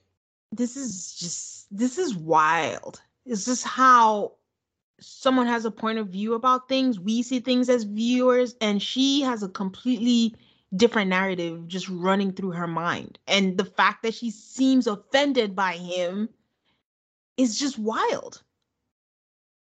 It's irresponsible in a sense. So at this point, I'm like, Chris needs to go. Like, you shouldn't have to. Like, this woman is yelling at you about how you've disrespected her and what? He needs to leave. So she talks some more nonsense, trust, disrespect, and he says he'll go to the other room. And he walks away and he says he doesn't disrespect her and she may be gaslighting him. I kind of wish he wouldn't have said gaslighting. Oh, this is one of the few times that he actually said that, used it in the right terminology. She did gaslight him. By Is it the By whole like saying, you did something? There's something about you. It's your fault. yes, she flipped the script on him by saying that I'm gypped, you're gypped. How? I have not done anything to gyp you except be born. That's what you were offended by, that you're not attracted to me. And then saying that I broke your trust. He wanted to talk, you didn't want to talk. You finally, like he said, he got the camera set up. She's taking credit for that. And then just flipping it on him that she's rude and she's nice. She did gaslight him. That was one of the few times that it was used correctly to me. Okay. He says that it doesn't feel great going through the process. They haven't spent a whole lot of time getting to know each other, and she's written him off, and he's frustrated. And he's still trying to decide if he wants to save this marriage. I actually feel this is one of those times where we'll tell somebody to run, and they, it won't take them a whole 16 weeks or whatever of us watching to do it. Yeah. Yeah. Yeah. Yeah. I mean, I just want this to be over for this poor man. he Yeah, doesn't need it's to be very around clear. her. Someone on Twitter said he is the male Page. In a lot of ways, he is. But that whole lack of like time together, like I feel like Paige had like a couple weeks of Yeah. something and then got all of this. He literally had like 20, not even a day, like 8 hours. You see why I said we probably need another expert, one who's gonna travel around, because why the hell is there an expert not on the phone already in this situation? Why? Trying to talk Alyssa into being a decent human being. I don't know. I think they should add an extra expert, and the job of that expert is everywhere they're going, they're gonna be on call. They'll pay you more, but you're going on a honeymoon with them. You're going on their 1 month anniversary. You're going on their dates, and you be in the corner. I'm kidding, but honestly, I think they should have at least had an expert on FaceTime or something. Also, I think that Alyssa should not have gone on this honeymoon. Don't reward her with a good time. No, you don't want to be with him. You don't want to spend the night. Well, figure out what you want to do with the marriage by staying in Boston. You don't get to go to Puerto Rico. That's just me. That is probably true. But, you know, they have the plan, they have the camera crew all set to go. So it's probably in their best interest to make them get on the plane so at least they can break up with around everybody else. Mm-hmm. So last up is Katina and Olajuwon. Olajuwon is glad that she had his back, and he promises to have her back too. He calls her a little chihuahua. Um, she says the reason she snapped is because she doesn't like when females bully other people. I didn't really love the term females, but okay. Um, Although I'm like, she was trying to be derogatory towards Lindy. And she feels like Lindsay is shady. He says not to dwell on it. Um, and I could tell that she's looking forward to like looking into the future, being like, we still have to be on vacation with this girl. And he tells her to focus on the two of them and to stick with Katina and Olajuwon. Olajuwon says that Katina has a wall, and I don't actually think he's wrong. I have kind of sensed that she, even from like the wedding, she's been a little holding it back a little. Mm-hmm. I do think that personality is complementary for someone like Olajuwon. If he's the kind of person, like if he gets someone who's fawning over him and doing all that, even though that's what he wants, that's where he loses interest and wants somebody else. But when he gets someone that he thinks, quote unquote, is like a conquest, and he's like, why are you not, bending to my whims and falling for my imaginary charms? That is gonna make him like sit up, I think. So I think it's a good choice by the experts to have someone that's not as warm. Yeah.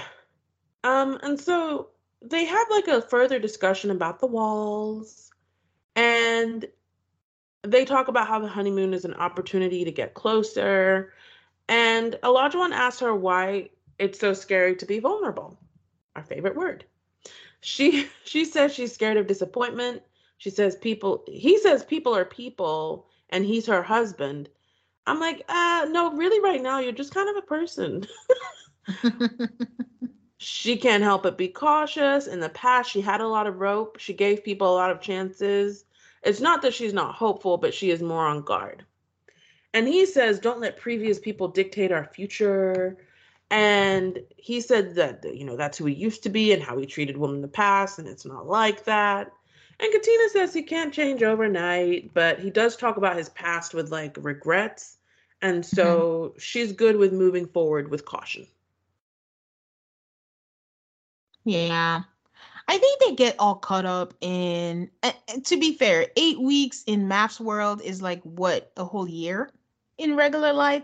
So when they get caught up in, really feeling a person, they expect them to just open up and be vulnerable in like 2 days.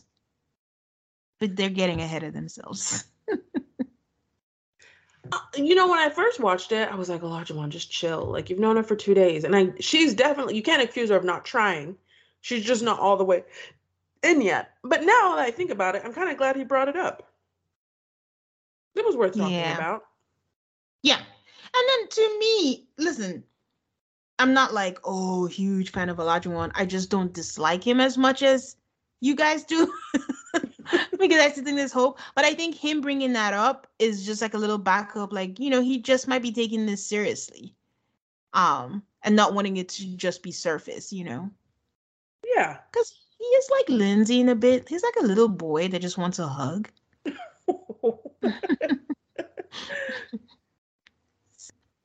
So, Aid, who has your bouquet for the week? Now, you know that I am generally opposed to giving bouquets to people for suffering, but I do think there's a little bit more going on there. So I'm going to give it to Mark because he did handle Lindsay's nonsense. I don't think I could do that. Like, he was so like, oh, we're getting the VIP treatment, and let me go smooth it out with the group, and let me defend her even though she's trash. And I think that while his efforts may not be for the right person, I just think that is like, how else can you handle this situation? Like, he did a good job. Mm-hmm. So who has your bouquet? Listen, my bouquet goes to Lindsay and Mark. The thing is, sometimes I make up my mind and then Lindsay does something I should know better and wait till the end of the episode. But I still decided to give it to Lindsay and Mark. Mark, for all the reasons you just mentioned, he handled everything like a gentleman. Even though he had doubts, he didn't do the usual thing. It gives me red flags. Like, even in confessionals, I don't think we heard that. We didn't hear him say, I have red flags, I'm worried about this or whatever. It's just what it is. But I still gave it to Lindsay because I think, the whole thing that about Mark's mom and receiving the way she received it. Listen, some people are bailing just from what they heard from a groomsman. And he dropped the whole heavy thing in his life and she, received it and took it well. I thought she had a really good visit with his friends and they seemed to gel and everything was gravy up until Puerto Rico. So Lindsay and Mark for me. Okay. Who has your burnt ashes? I'm going to let you have the other one. I'm going to give it to Lindsay. For how are you going to tell Black people that they're speaking the wrong colonizer language? I can't get over it. And yeah. And then try to make yourself the victim. I can't. Yes, and to add to that, I mean, she's not my ashes, but to add to that, the whole thing is getting old of a Black man, aggressive, made you feel some type of way, and not including what you did in the situation. Yeah. All of the above. Who has your burnt ashes? My burnt ashes goes to Alyssa and Chris. It goes to Alyssa for all of the reasons that I don't have to mention, but it also goes to Chris because know your worth. Like, just leave. Like, I don't understand why she's dictating the relationship. Like, you want to try? He wants 1%. Like, I just want him not to be 0. No, it doesn't have to be. You don't want it. You're not going to put up with this. You are better than this. Don't bring bad vibes into your life. Just walk away. Those are my ashes. Okay. All right, guys. That's it for this week. You can find us on Instagram and Twitter at AltarCallMAFS. ALTARCALLMAFS. We love hearing from you guys on the socials. Yes, we're available everywhere that you listen to podcasts. Thank you for listening to our show. Don't forget to subscribe wherever you listen. Give us a 5-star rating, please, on Spotify and on Apple Podcasts. We love hearing from you from socials like Aid said. Keep all the comments going on our Instagram and our Twitter. And don't forget that we have a bonus episode on our Patreon. Every Monday, we have the recap of the MAFS after party. And we hope to see you here next week. Bye. Bye.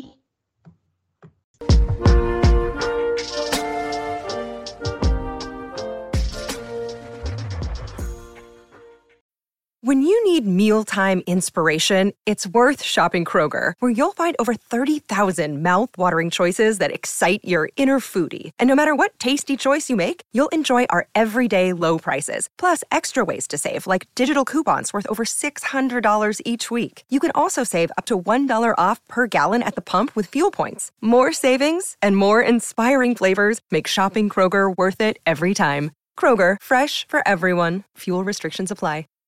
Save big on brunch for mom, all in the Kroger app. Get half gallons of delicious Kroger milk for $1.29 each. Then get flavorful Tyson natural boneless chicken breasts for $2.49 a pound, all with your card and a digital coupon. Shop these deals at your local Kroger today, or tap the screen now to download the Kroger app to save big today. Kroger, fresh for everyone. Prices and product availability subject to change. Restrictions apply. See site for details.